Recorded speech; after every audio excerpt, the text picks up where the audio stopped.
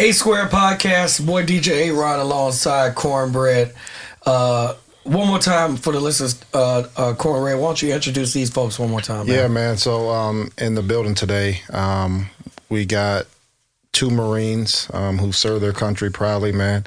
So we got Nick, and then we also got James, man. Thank you again for being on the podcast, man. Thank you so much. So, even on the ones and twos, we got Brown, man. What's up, man? He's over there. So something that's happening in the country right now, and we want to talk on this a little bit, is the kneeling in the National Football League, and Kaepernick.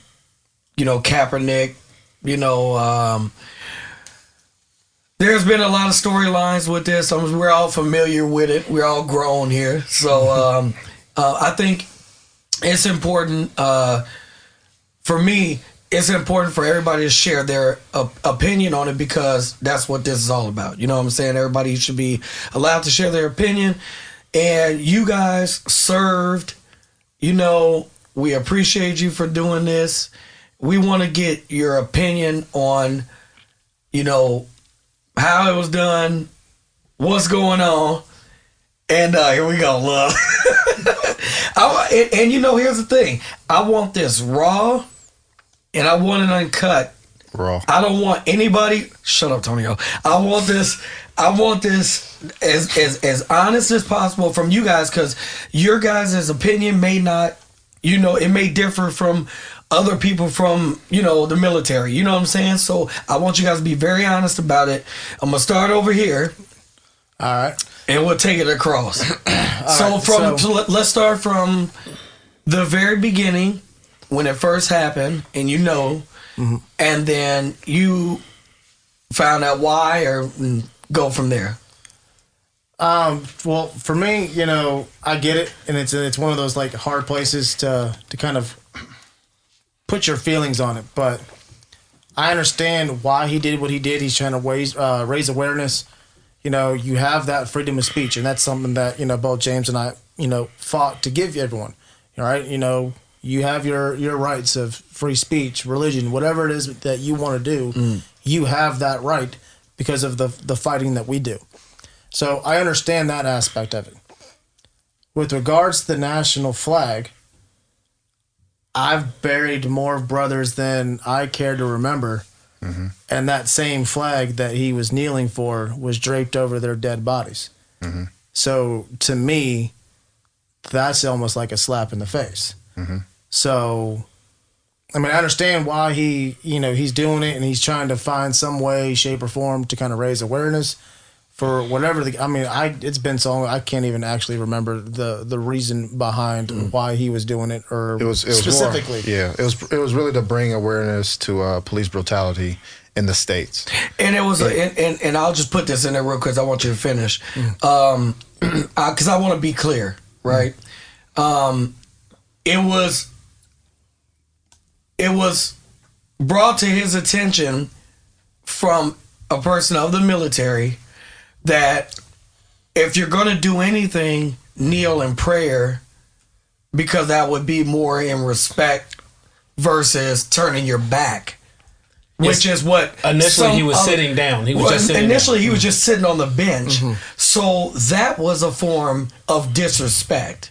So I just want to make sure I'm being clear. It was brought to his attention that if you kneel like you do in prayer, mm-hmm. that would be a more respectful way. Mm-hmm. True. So I just want to make sure whether it's kneeling on the flag, or I've seen all these videos that are posted up all the time of people burning the flag, standing on it. Yeah. All the above. But when it's being done during the national anthem, which signifies our country and our freedom that's been fought for everyone, it's still, to me, it's still the same. Right. Whether he's not physically kneeling on the flag itself, but kneeling during that national anthem, which means so much to me, it's a sign of disrespect. Now, if he wanted to say kneel for, whatever other reason, by all means, you have my blessing. You do what you do. But when it involves the flag and the national anthem, it's just I take that as a sign of disrespect. All right.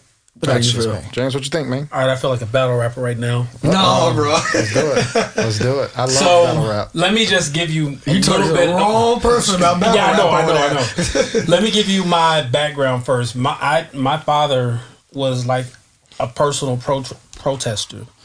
Like he had his own protests on stuff that nobody knew needed to be protested. We couldn't buy gas at Exxon because they supported apartheid in South Africa. So we would drive past gas stations on E to get To make a gas point. somewhere else to make a point. I'm not Yeah. spending my money there. Yeah. Right. So, and I'm just gonna go ahead and put it out there. Nick is a light green Marine. I'm a dark green Marine. We get rid of the whole. That's another thing in basic training. Yeah. And I think that's across all the branches of the military. We don't talk about black and white. Talk about green. We're all supposedly the same. So, as a dark green Marine or as a black Marine, I have to think about it from two angles. One, I have two young boys, and I see all these senseless killings in the United States. And I see us taking more effort to not kill foreigners, people in a war zone, then it appears that some police, not all police, and for those of you who don't know, we are police officers too. So Right. I'm speaking. Correct. I'm From both I'm angles, from speaking all from of it, both from all angles, of it. but I can't help but see what I see. I got you. So I don't know. I can't say that one day when my son is 17 and and let me back up. Every year my sons are 5 or 4 and 9. They'll be 5 and 10 in a couple of months. Right now they're really cute, but the bigger they get as black guys, unfortunately, there are people who just think that we're scary because we're black and maybe we don't smile. I remember being told, "Hey, if you want to move forward in your career, Smile more. You need to smile more." Yeah. Facts. Give me a smile, James. Oh my God, bro, that's a He hurt his terrible face. It's a smile. horrible smile. It's Don't my, smile, it's my, He hurt his face, ladies and it's, gentlemen. it's Smile. my customer service smile. So But you literally, but you do have nice teeth. He I'm hurt sure his face. somebody liked to somebody lick gonna them. lick my teeth. That's gross. So we'll leave that off air. We'll leave Podcast that, over. we'll leave that story Podcast alone. over. So literally, I think about my sons being pulled over by some police officer who only sees them as another one of them, and supposedly being afraid for his life, and instead of going through the training that he's been given, just automatically go into his gun. And I also see the news outlets taking pictures of my sons, maybe when they're trying to be hard and taking a picture of them after a football game or something where they're not smiling. Right. Using that picture to represent them. When they not saying the fact that, hey, my son is a straight A student, not saying the fact that my son volunteers, No record. he's never done anything wrong, trying to paint him in this Didn't picture. your son just preach a sermon? My son just I'm just preached. gonna throw that out there. Yeah, and he was supposed to preach another one in not Orlando, in New Orleans, but he got sick. Yeah. So these good kids who just because of the color of their skin and the way society views them Right. become demonized. And so I saw Colin Kaepernick standing up by kneeling down and saying, you know what? I just want to bring attention to the fact that there are a lot of cases where young black men are being killed, young unarmed black men are being killed, where armed people of other races somehow get talked away from their guns. So I don't have a gun on me, and you still can find a way to kill me and justify it. So I saw him bringing attention to that. And for me, as far as the flag goes, like Nick said, I buried friends. And the crazy thing is, we're still losing friends who died over there and just didn't know it, and they end up taking their lives here. And we'll get to that. We'll get to that. But we've lost friends and we've had to bury them. I buried plenty of Marines, like literally handed the flag to a family member and on behalf of a grateful nation and the President of the United States, the Commandant of the Marine Corps, please accept this flag in honor of your family member's service. I've done that. So it means a lot to me. But at the same time, I can't separate that from the history of the United States. I can't separate that from the national anthem and everything that it means that most people don't realize. I can't separate that from the fact that the second verse of the national anthem that most people don't know about talks about how much this guy who wrote the national anthem hated slaves. Right. So because of that, I look at, are people more concerned about a song and about a piece of cloth, or are they concerned about the lives of members of this community, members of this society? In our society, we're one of the few countries that our society is based in a melting pot. We're not Europe, where you have people who have migrated there, but the country was always a white country, or countries in Africa where the countries were always black countries, even though the colonialism may have integrated. We are a integrated country, and for someone to bring attention to the fact that some of us are not getting treated like all of us, and unfortunately losing their lives because of it, I understood it. I understood it to the point that I didn't watch the NFL for about 2 or 3 years. It was like, yeah. It was the end of that year and 2 other years, so 2.5, yeah. 2.5 years. I totally stopped watching NFL. Anything that had to do with it, I didn't watch ESPN. I didn't do anything. Because again, he purposely went in another room during the Super Bowl. Yeah, I went to a Super Bowl party just to hang out with some friends, but I turned my back to the TV. First of all, it's the Eagles. I'm a Cowboys fan, so and that's too bad. That's already too bad. I'm hating on that. But secondly, I was there with Colin Kaepernick. Right. However, Colin Kaepernick lost me when he settled. He lost me. Right. I agree, 100%. So, you have anything to rebuttal on that, Nick, or anything he said, or? I've got nothing. And I got one thing I want to add to that and ask the room, even, is there a such thing, if you guys really take your mind around it, right? Is there a such thing as a peaceful protest? If you really just think about it for a moment, is there really anything that's like a peaceful protest? Because if it was, I don't think I'd so. say nowadays, no. Because if it was, like him being silent and taking a knee and not, just doing it for whatever his reasons is, like that would be a definition of a peaceful, but not, even though you're bringing awareness and you're. I don't think so. Well, go ahead. I agree with what you're saying, but you got to understand the protest means you do not agree with whatever the rule is. Right. So people just don't protest saying, "Yeah, we agree." Yeah, that's right. never happened in the history of the world. So you got to understand, when somebody protests, that means they think whatever is happening is unjust, unfair. They don't like it, or whatever it is. So that's automatically going to be a conflict. So it doesn't matter. Peaceful is just to say, okay, it's nonviolent, but doesn't mean that people agree. And when people don't agree, they're obviously that's going to spark the conflict. Right. There you go. It could be just a conversation. It could be. So when I hear on the news all the time, there's a way to peacefully protest. I'm like, no, there's not. There's not. There's a way to protest without violence, without breaking the laws. There you go. But protesting requires a disruption of something. The whole point is to disrupt the flow so that it can either bring attention to something, or that people can. It brings a magnifying glass to a problem. Correct. So if I'm peacefully doing this and it's not affecting anybody. He wasn't protesting when he was kneeling until people noticed it. Before, he was just, hey, I don't feel comfortable standing right now. But Right. it's not it's not a protest until it starts to offend somebody and affect someone. The Boston Tea Party wouldn't have mattered if they just threw the boxes that the tea was into the river or the ocean or lake or whatever it was. Yeah.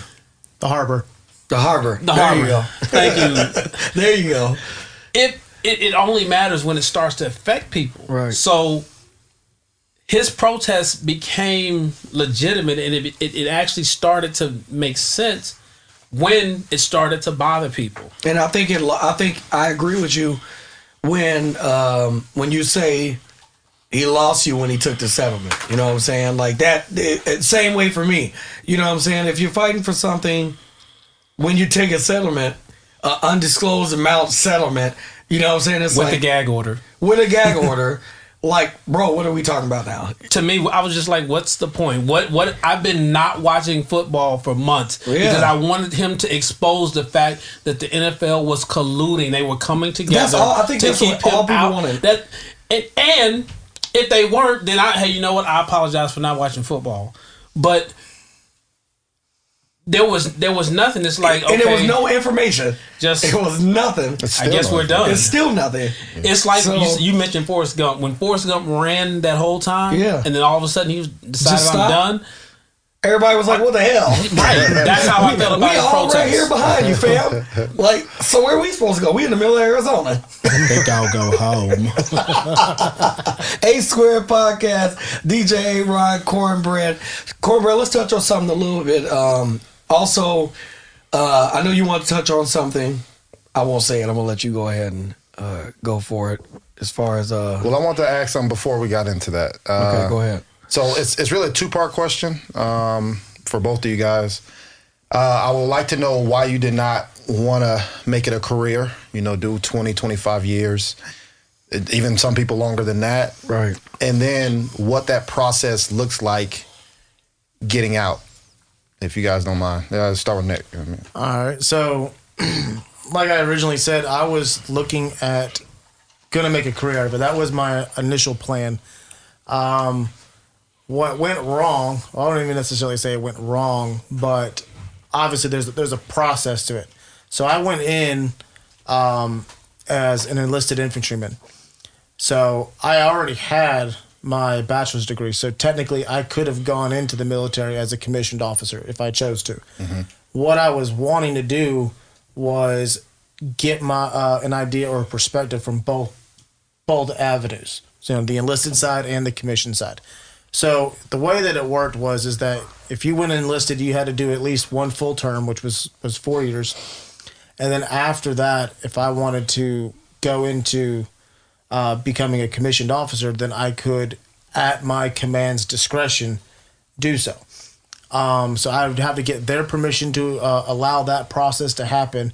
And then I would have to go and get commissioned as an officer. Which would have been an additional, probably close to another year of going through another boot camp type of environment. But what I wanted to do as a commissioned officer is I wanted to be a JAG officer, which was a Judge Advocate General. Mm-hmm. So it's essentially an attorney. So in order for that to have happened, I would have had to get commissioned. Then I would have had to go back to school to get my law degree and then come back in to the military and go through my specialized training as being a JAG officer, and then I could start doing what I wanted to do. All in all, that process would have probably taken 3 or 4 years. But the way that it was described to me is that I could go and get commissioned as an officer, take that year, go through, get commissioned, and then at that point in time, then I would need to go and serve at least 2 or 3 more years as a commissioned officer before they would allow me to join this program, which would allow me to stay active duty and then go to school. So during that 2 or 3 years, more than likely, because I already had infantry experience, they would have put me right back into the infantry unit, and I would have ended up being a lieutenant or second lieutenant, first lieutenant, whatever, in an infantry unit, which means I would have had to deploy probably another 2 or 3 more times. Start over. Essentially do the same thing that I just did. And the whole purpose of me leaving the infantry and going the commissioned route was to have been to get out of that. So I would have had to have done that. Then I could have gone and done whatever I wanted to do, which that 3 to 4 year process then now turned into 7-8 year process. Right. So I figured at that point it was, screw y'all, I'm getting out. Yeah. I gave you 4 years of my life. I've been shot at enough. Right. I'm Yeah. counting my blessings and I'm getting out of here. Right. So then to answer the second part, What does in the that process process of look getting like? out, things have definitely changed. And I can only speak from the Marine Corps side now. I don't know what the process is like if you're leaving from like the Army or any other branch of the service. But now, because of everything that had happened with the Vietnam War and all the veterans that had gotten out and how they weren't preparing them for life outside of the military. I mean, when you're in the military, it's like, okay, anything you need, here it is. Right. This is what you need to do. This is when you need to do it by. This is what time you need to show up. This is the time you can leave. You know, everything is pretty much laid out for you day by day. This is what we expect. And then, you know, back in the Vietnam War area, when veterans got out, it's like, okay, cool, bye. So they had no idea on like, okay, well, what do I do now? They went from an environment where they were being told and given everything that they could possibly need and want to, okay, now figure it out for yourself.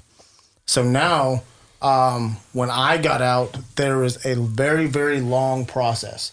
And it probably took me close to like the last 2.5 months of my contract in order to fulfill all of the requirements in order to get out. I had to get signatures by generals and very high up staff NCOs.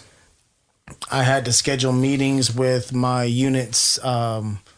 Essentially, I guess they would just be like a secretary to kind of make sure that I had a plan of what I was looking to do when I got out and actually have a detailed plan and show proof. You know, and at the time, I was in the process of getting hired with where we're at now. Right. So I was able to kind of give them that information.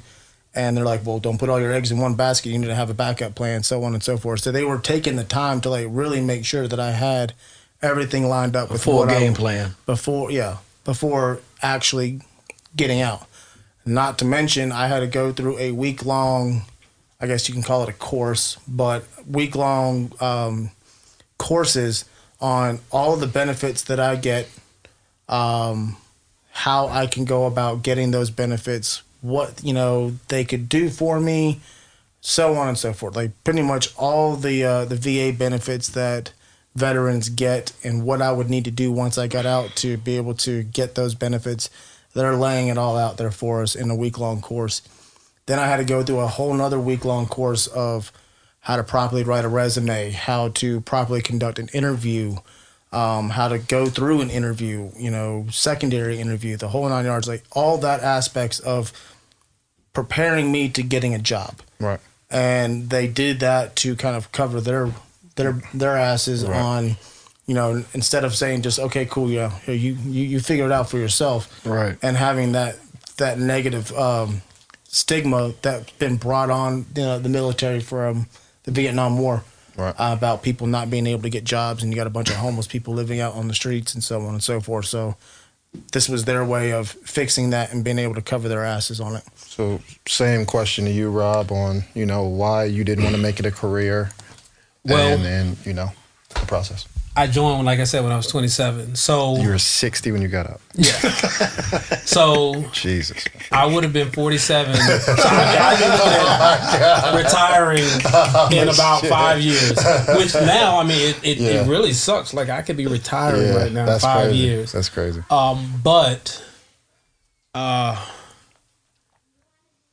one of the reasons that the military wants you young is because they want to be able to mold you. And at 27, you can't just tell me anything and expect me to just sit there and believe it. Right. At 27, I got questions. Right. Now, I'll follow a lawful order, but stuff that's not life and death, it was just very difficult for me to just yes, sir. And the older I was, like I'm in my 30s when I got out, the harder it was for me to for me to handle it, to deal with it. I joined the Marine Corps Reserves. So as far as the process of getting out, I already had a job. Already had a career. I was already where we are. So the process wasn't as difficult. You still got to go through all those things, but it was a lot easier for me to show proof that, hey, man, you know where I work. It also, one of the things that I don't think Nick mentioned was the fact that we had to go through classes to make sure that mentally we were okay. Mm-hmm. Make sure that, and before I had those classes multiple times. Yeah, you get them every time you deploy, but then getting out, it's another set of those classes. Mm. And the military can only do so much, but at some point it's kind of a check in the box, because for me, somebody wanting to get out and ready to just be done with it because I'm belligerent. I was at the point where I was between corporal and sergeant. I got out as a sergeant. I didn't even want to get sergeant because I just was that annoyed and just pissed off with the stupidity that we were dealing with on a day-to-day basis. And in the military, you can't just say I quit and leave. You're at you're beholden to someone for everything, and you can literally lose everything for disobeying orders. So you if you care, it's real easy to be pissed off. If you don't care, you just, I'm not doing it. They bust you down or they lock you up. You lose rank, lose money. But if you don't care, not a lot they can do. But if you do care, and I'm the rule follower. So if you do care, you just annoyed all the time. So I didn't want sergeant. I ended up getting it anyway. And when we got back from Afghanistan, I was just done. The Marine Corps also is it's not the family-oriented service like some of the other services are. What do you mean by that? It's an unsaid rule that if the Marine Corps wanted you to have a family, they would have issued you one. Mm. People do it all the time. Most of my staff NCOs were married, but you can go on deployment to Okinawa, where the Army, when they go to Germany, they take their family. It's difficult. I think you got to be a staff NCO. I could be wrong, but you got to have some rank before you can bring your family. And I think you got to double your tour. Marine Corps is just not super family friendly. Right. And again, I'll say more. It was me. I was belligerent. I had a bad attitude. So I went through the same steps that Nick talked about. And because of that, I also just kind of did enough to check the boxes, but I know I have a job, so I don't need to put a lot of time in the resume thing. My resume is nicer than everybody's who's trying to teach me how to write a resume, so I'm not listening to that. And because I'm not listening to those things, when they get to the mental things, I'm not really paying attention because I think I'm all right. I think I'm good. And I just want to go home. I just want to be free. Mm-hmm. I want to be able to come and go as I please without. It's almost like being in prison, except for you get paid and you get to kill people. But hoorah, yut. Should we edit that out? I don't know. What's going on? No. You said raw. You said raw. So. You said raw. I'm sorry. Yeah, I'll let you go. Yeah. So I just want to be free, and so I went through the steps, and it was pretty much a smooth. In fact, I remember the day I got out. I didn't even my first sergeant had to sign some paperwork, and I didn't even show up in uniform. I was in civvies. He was like, "I'm not signing shit until you go put some utilities on." So I was like, "Good to go, First Sergeant." And I went and had to go scrounge up some stuff. Luckily, I had a blouse because you have your name on your uniform. Mm-hmm. Luckily, I had something. I barely had enough to put a full uniform together, but I did it. That just shows you where my attitude was. I was just ready to be done. Right. So I was ready to be done too, but I had my my uniform on, but I had the civvies already ready in the car. So as soon as I got those papers signed, my ass was in the daggum car, Right. and I think I drove from our barracks to the PX parking lot, which I could literally stand outside my barracks room and see the PX. Yep. So it was, but I'd say 500 yards away. Parked my daggum car. I stood out of my car. I ripped that entire uniform off, threw it in the back. I'm standing there in boxers and a daggum, and that's it. That was it. Boxers. Put my daggum civvies on, hop back in the car, and then we're off. Yeah. Now, see, in Call of Duty, when I strip down in my uniform in story mode, we go to the club. You know what I'm saying? Make sure that we looking right for the stripper. No, sorry, we'll edit that out. Yeah. Anyway, No strippers. I definitely. It was the reason. Jacksonville, North Carolina, that's all there is. Bars, tattoo parlors, and strip clubs. Yeah. So we should all so give me a uniform, bro. The reason for me asking that is kind of to get to see what, let's say, the system, the government does to help you guys out. I think living life, you're gonna have trauma, bro. It doesn't matter what you can stub your toe, and if that's the worst thing that ever happened to you, that is trauma to you. Yeah. So PTSD obviously is major, I think, with life. And from some of it's fed on what you see because you're kind of seeing all negative stuff anyway. But being shot at, seeing, let's say, some of your friends or best friends die or maybe commit suicide, or you haven't seen your family, but shit, now she's left you, or whatever it is, that can just put you in a worse situation than what you already were. So obviously, if you guys don't mind elaborating more on, let's say, the PTSD side, maybe some stuff that you've seen, maybe stuff that, what do you think can be done better to help cope you guys, men and women, who serve our country? I think Vietnam served all veterans because you saw such a disdain for veterans, and because the pendulum was so far there, it swung the other way. And now there's a lot of opportunity. The unfortunate part is, with all that said, and all the services that are available and all the help and all the processes, the numbers are higher than they've ever been as far as veterans committing suicide. The numbers are higher than they've ever been as far as veterans being homeless. So there's a gap somewhere. And a lot of it is just, the system is not made to serve the veterans. The veterans are made to serve the system, and then there's some stuff that the veterans have access to. But it's a process. I have to prove to the VA that killing people bothers me. That's crazy.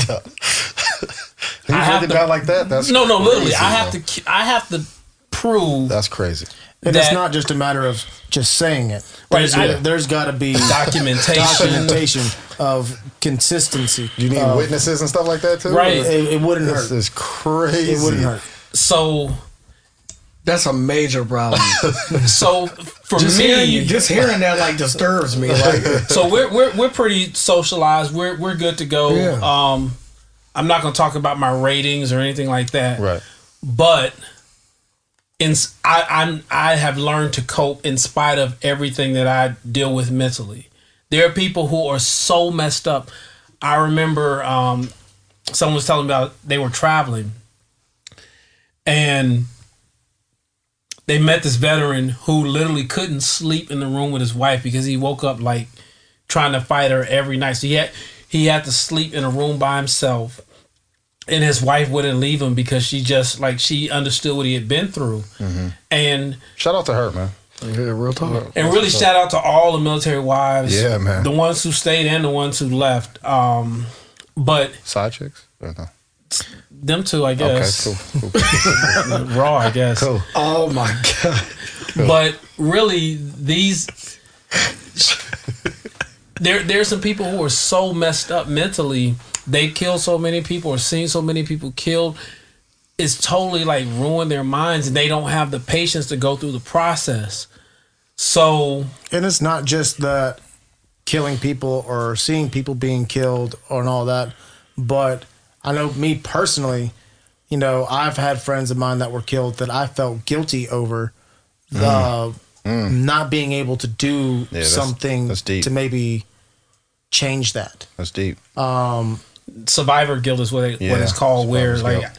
there's a guy who I normally have his bracelet on. I don't have today, but people thought that I was dead and it was him. I didn't even really know this guy, but because we were in the same unit and it could have been me, you still think like, wow, his family has to mourn his life every year, and I'm still here. That's survivor's guilt, or people that you've seen die, or whatever. It's so much. People who aren't even in combat. The veterans who process the bodies. I have a friend. She was a mortician, and she. I don't even think she ever went into country, but like every day she's dealing with these dead bodies. That changes how you think. Yeah. And you have to go and prove that, hey, there's a problem and I need some help. And you have to deal with the stigma of, yo, something's wrong with him. When I wasn't smiling, there were people like, literally, there's a lady I remember telling me during the active shooter on up in Virginia. It was like a naval barracks or something. The lady was like, "Do we have to worry about that with you?" I'm like, because I served. Yeah. Because she doesn't know what my situation is. You just know that I served. It's awareness, non-awareness. But those are the things that people just don't want to deal with. The process of going down to the VA, and I have friends that work at the VA. I know they do their best, but they're just overwhelmed, overworked, understaffed, underpaid. But you have to prove that there's a problem before anybody is willing to help. And even that's not even a guarantee. Do you think somebody messed it up? Like let's say it was one person who there was nothing wrong with them, and they messed it up for everybody. And now they're like, you know what? I don't know. I'm just asking. Do you think? I mean, cap on this. Rules are made because something happened, and then they made that rule. Oh, as a Marine, we definitely know that. I think it's like with what James was saying is that, especially with the VA, and you know that's obviously the big organization that deals with veterans. There are others out there, but that is obviously the main one. But there's so many veterans that are going in, trying to get help, trying to get some sort of monetary reward for the disabilities that they have, and there's so many people and so much going on at once. It's just they don't have the bodies and the staff to be able to handle everything at one time. Right. And so, say you want to fit 800 people through 4 doctors, somebody's going to slip through the crack. Yeah. And unfortunately, when I'm not, because I'm the biggest square in here. I don't drink, I don't smoke, I don't do anything. Neither do I. Anything, Antonio. I don't do anything. No Tony, wrong, no nothing. No wrong, no nothing. Let's wrap this up, man. So, but for someone who uses alcohol to medicate, correct, it's real easy to really, really use alcohol to medicate. And when that's not enough, move to something that's a little, you want to dull the senses. So for me, it may be dopamine, which is just me trying anything to make me feel happy. For somebody else, it could literally be methamphetamines, or it could be crack, or it could be alcohol. It could be adrenaline, anything to dull the pain, to keep you from focusing on whatever's making you hurt inside. Those bad habits take over while you're waiting for help. And I mean, it's unfortunate, but those bad habits a lot of times, once they stop working, once they stop dulling the pain, because if you don't deal with the root source of the pain, it's always going to be there, and the medication is going to stop eventually. 22 veterans are killing themselves every day. Jesus, man. It's unfortunate, but someone's going to fall through the cracks, and we've been at war for we've been at war longer than we've ever been in the history of this country. I'm glad you said that because I don't think that the people on the outside even realize that. You know what I'm saying? Like, they're on the outside like, war? We ain't in a war. You know what I'm saying? Nothing's going on. Like, we're not attacking anybody, or we're not doing, because that's what on the outside people think. In my generation, anyway, I'm gonna just say in my generation, when I look at war, I look at Afghanistan, Iraq, Bosnia. You know what I'm saying? The situation that it was broadcast all over the news. You're seeing the footage. So just because you're not seeing something doesn't mean that It's not going on. things aren't, going on. Yeah, we're still in Afghanistan. My pastor just yesterday gave me. He's like, "Hey, here's my son's address, so you can write him, send him a care package or whatever," which I asked for. But there's still people who are deployed. It's not as big a deal anymore, and because it's been happening so much, our culture is numb to the fact. Hey, people. And a lot of people, a lot of civilians have the mindset of they chose to do this. So, and it's true. Nobody forced us to do anything. I think that's a little bit unfair. You know what I'm saying? Just because I host another, I have another podcast show that runs on my station, Power 102 Jams, called The Perspective. So there's a former officer, and there's a current officer, and we're always speaking on that people on the outside. You know what I'm saying? Looking in like. And I think after being a part of this show and listening to these guys speak, when you hear people say, you chose this, you did. You chose it, but that doesn't mean that you're so excited to be, involved in what's going on. You know what I'm saying? So how does it feel when you hear people say, in all honesty, how does it feel when you hear people say, well, they chose to go over there and do that. They chose to, you hear these things. They chose to maybe kill someone that may be innocent, or yeah, it happens.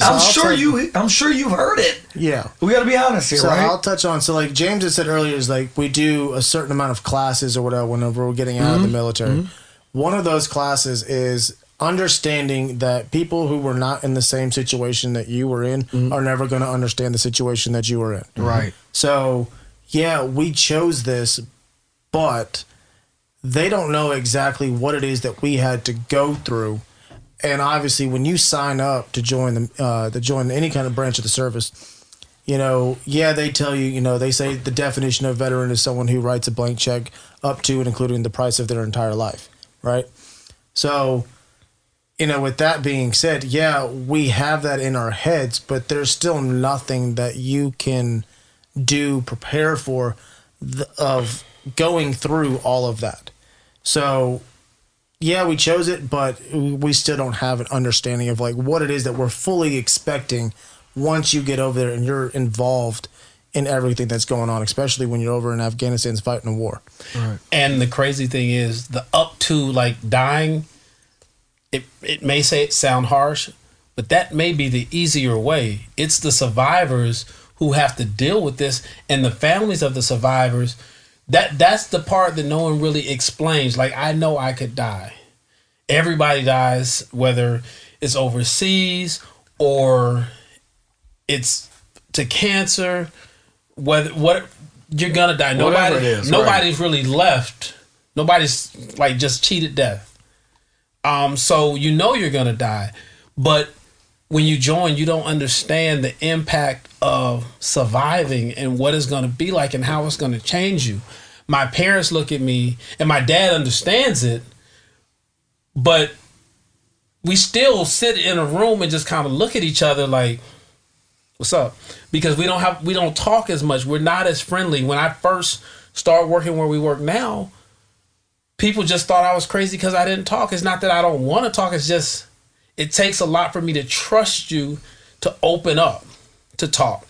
And then once we're talking, if what I think you're talking about is stupid, I don't have a lot to comment about it because, one, I may be dealing with some things that are way more important to me than whatever it is popular conversation may be.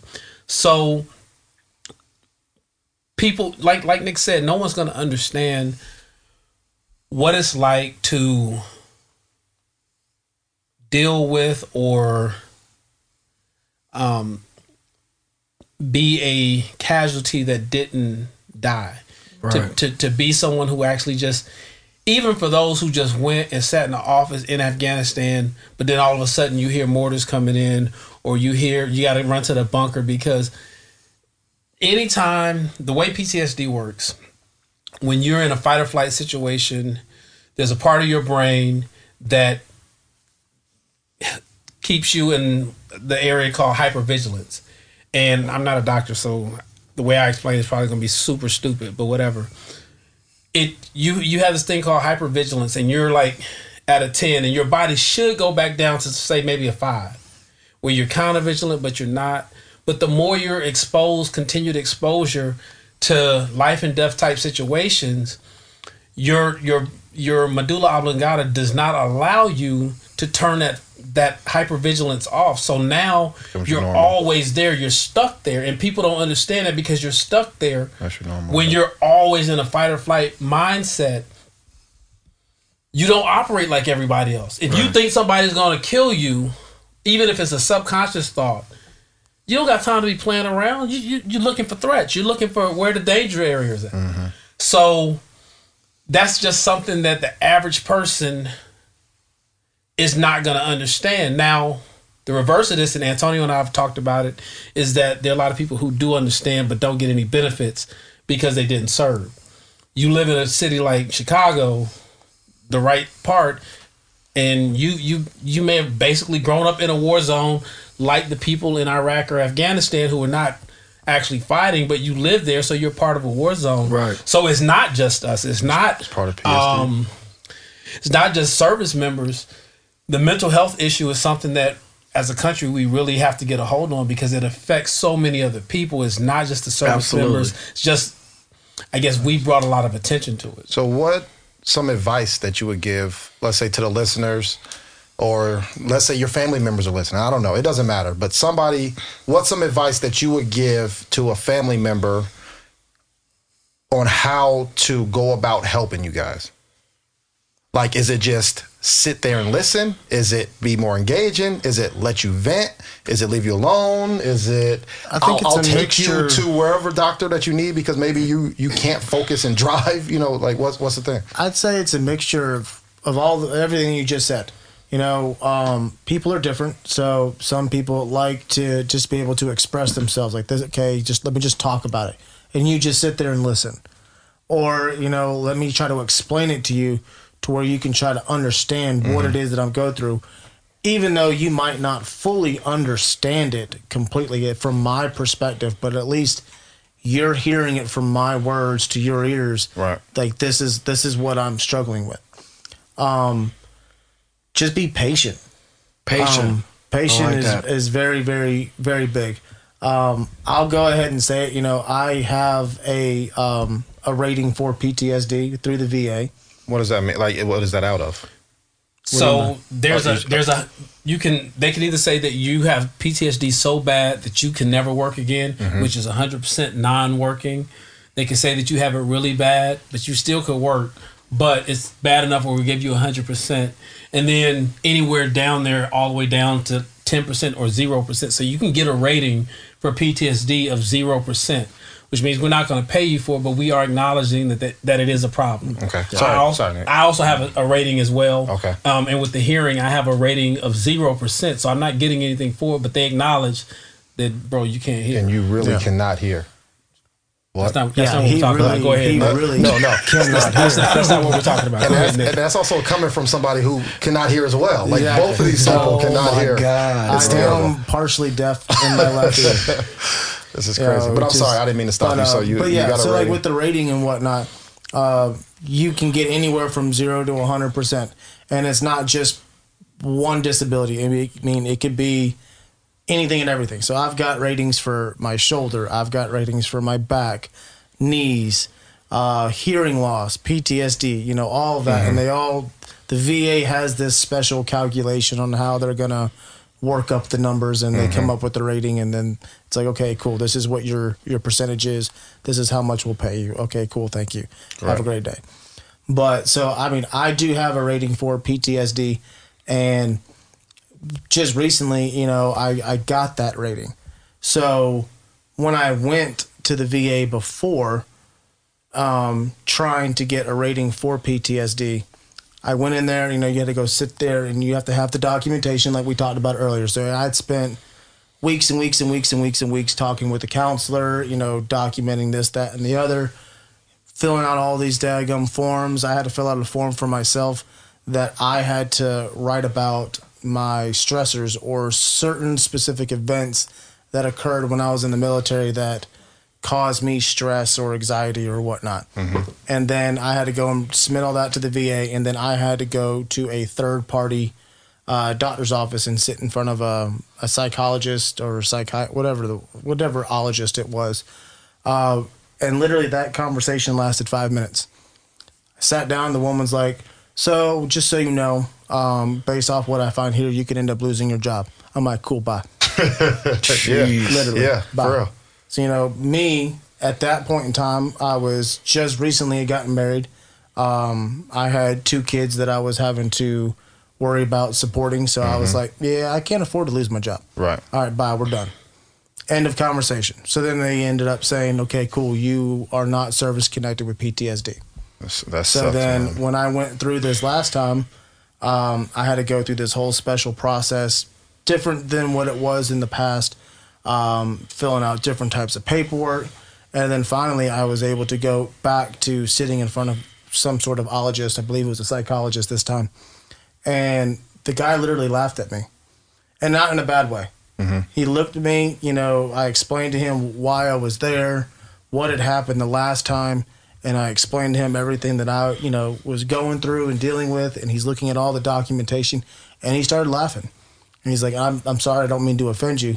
But like, but you have PTSD, and I feel really bad that you had to go through all of this because of something that was, you know, done wrong years ago. So and it wasn't until then, and it was my wife that was the one kind of going with what you were saying. It was my wife who kind of got me into going and seeking, you know, talking to somebody about it. Because she could notice when I would kind of get a little agitated or this, that, and the other. She could see the signs. And she might not have understood why I was having those signs, but she noticed something. Right. And she kind of had an idea because she has PTSD herself from other situations, not military service. Yeah. So she's the one that kind of got me into it. So she kind of has an idea as to what I was having to go through, and she took the time to like wanting to check and make sure, like, hey, you know, is your anxiety okay? Is there something that I can do that could kind of alleviate some of that stress that you're going through right now to kind of bring you back down? Right. So it's having that teamwork, I guess, that kind of helps you through those certain situations when your anxiety kind of reaches that max point that James was talking about. Appreciate it. I think for me, being able to talk to someone, and not just like a friend, but 2 groups of people who actually know what they're doing as far as counselors, the psychologists, the sociologists, the psychiatrists, those people who are professionals in the mental health arena. Initially, when I went to talk to them, I was like, yeah, these people don't know what I've been through. They don't got to know what you've been through. The same way a doctor who works on cancer doesn't have to know what cancer feels like to know how to treat it.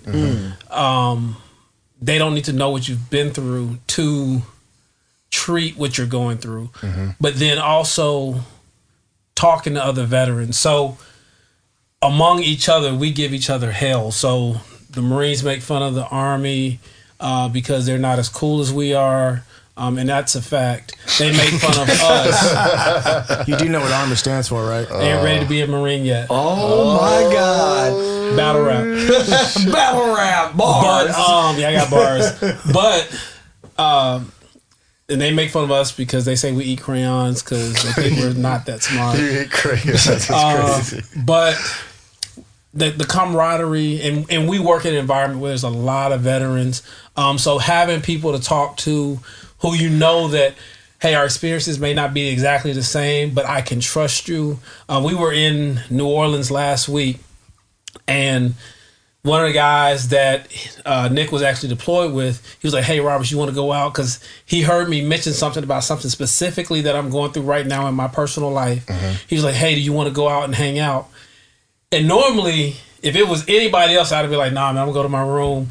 I got to study for this test, and I don't want to fail the test. So, but because it's him, I was like, yeah, man, let's go out there. So we went out. He didn't pressure me to do anything because one of the reasons that I won't go out a lot of times is because people, we're going to get you to drink tonight. No, you're not. I'm 42 years old. Peer pressure doesn't work anymore. It's not working, bro. Right. But so he was just like, this Ciroc? No, I'm good. I'm going to drink this water right here. Thank you. To make sure. But everybody in the room. You know. he was, hey, if you want to talk, you can talk. If you want to listen, you can listen. If you want, whatever you want. Me some water. I probably need it, low key. Whatever you need, like just having those people who understand you, which made me go and talk to one of my guys. There's 3 of us in a launcher, and so one of my guys was like, hey, you need to call this other guy, and I kind of been putting it off, like, man, I don't know what to say, I'm not ready. But really, just being there, man, we texted and dude was reminding me of stuff. We're just laughing. We never talked really about what he was going through, but just the camaraderie of us being together made me say, you know what? Now I need to take a trip up there, up to Alabama, just to see him, just to hang out, because those are the type of things. What I don't want to happen is to get that phone call of any of my guys and be like, hey, you know, you could have done something to help, and it didn't. Because I was afraid to. So I said all of that to say, being able to talk to professionals and actually understanding that it does help and it can help, and just being able to be around people who've had similar experiences. Right. Absolutely. So one last thing, I guess, before we wrap it up, I want to say thank you guys. Wrap it up. Yeah, no. That's the only time. So I just want to say thank you guys Y'all for only knew. Number one. This, I think. What's the time, bro? How long we been on here? We've been on. Hey, hold on. It don't even. What difference does it make? Because I think that's our longest interview. I think so. So, and this is our first, 2-person interview. So we want to say thank you from the A Square Podcast. For sure. Definitely. So before we get out of here, there's people enlisting every day. Yeah. Obviously at 27 or 18, it doesn't matter. There's some reason why they're going to serve for their country, maybe to get a job, maybe whatever it is. What's some advice from this is both of you guys? What's some advice that you would tell that 18, 30-year-old male, female, doesn't matter, when they want to enlist? What's some advice that you would tell them? Maybe a pitfall or something that they should avoid. And then also, hearing this has inspired me to enlist at 34. All right. So go ahead and answer the question. The Army will take you. Go ahead and take the question. Damn. Marine Corps will. Sorry. Knew I was too old for this shit. I've actually had some people, since I've been out, I've actually had some people that I've known that have gone and enlisted. And the only advice that I've ever really gone into in regards to selecting whatever it is that your job is. I'm not trying to say, hey, if you are, don't join enlisted or don't go infantry, just because that's what I did. Have a plan. Mm-hmm. If you want to go and serve your country that much, make sure that whatever it is that you select to do as your MOS, make sure that for one, it's something that you're gonna love, because you don't want to get bored with it. Right. Make sure that it's something that you may be able to do once you get out. All right. Now, in my situation, I had backup. I had a college degree. I had, that kind of knowledge. So if I didn't and I got out as an infantryman, it's like, okay, cool. What are your skills? Well, I know how to kill people. Mm-hmm. It doesn't really look good on a resume. But being able to say, okay. This is like paintball or something. True. You'd be a beast. You'd be dead. Jesus. Oh, because you don't know how to shoot long now. Tony, I'm ready for that. I doubt it. We all know Cornbread doesn't know how to shoot. I got pictures of targets, buddy. Team 2. I got pictures of trophies. Team 1, Rob. All right, this Day Square podcast. We'll highlight next. I've always said though that pick something that you could use as a skill once you get out. Right. And the advice that I gave the individual I spoke to is like he was looking to enlist in the Army, and he wanted to do something in relating to aircraft. I was like, okay, cool, go to air traffic controller. That's what you should try to strive for, because that's something that you can do once you get out, and hey, that could pay very good money once you're out and you're a civilian. So at least you have that knowledge, and you can gain that knowledge while you're in, getting paid for it, and then you can get a job as a civilian once you get out. Nice. So for me, I talk to kids all the time. I work with a youth group. Right. And when they get around junior, senior year, they start talking about the military or college. So one, I talk to kids about what is it that you want to do. If you want money for college, then, and that's the only reason, the Marine Corps may not be the option for you. The Air Force, you can get the same money, doing the same thing, not doing the same thing, having a much easier life. You want to see the world. Much easier life. Much easier life. Like you get to stay in hotels and no, I'm so serious. Like they will come hang out with you in the field during the daytime and then get in their vans and go to the hotel. But if you want to see the world, I definitely recommend the Navy, because you get on a ship, you're gonna see the world. But if you want to prove something to yourself, the Army and the Marine Corps, there's just certain things that you can do without going into specialized operations or special forces. Just the infantry on either side. If that's your objective, so you need to know, number one, what it is, what the reason is that you're going in for, and then I hate to say this with all the recruiters out there listening, but don't trust the recruiters. Get with someone who knows the process, who has a little bit of understanding, so that they don't just put you in anything. Like Nick said, you want to find something that you want to do, not something that they tell you that you're qualified to do. Something like that, Or that they need. Yeah. And then, especially if you want to join the Marine Corps, you got to finish high school. Right. If they can't trust you to complete high school, you've already proven that you're a quitter, and the Marine Corps isn't interested.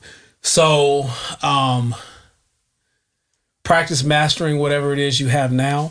But really, again, I think the biggest thing is really knowing why you want to join. And once you know why and what you're looking for, then the jobs, the branch, those things will weed themselves away. What's up, man?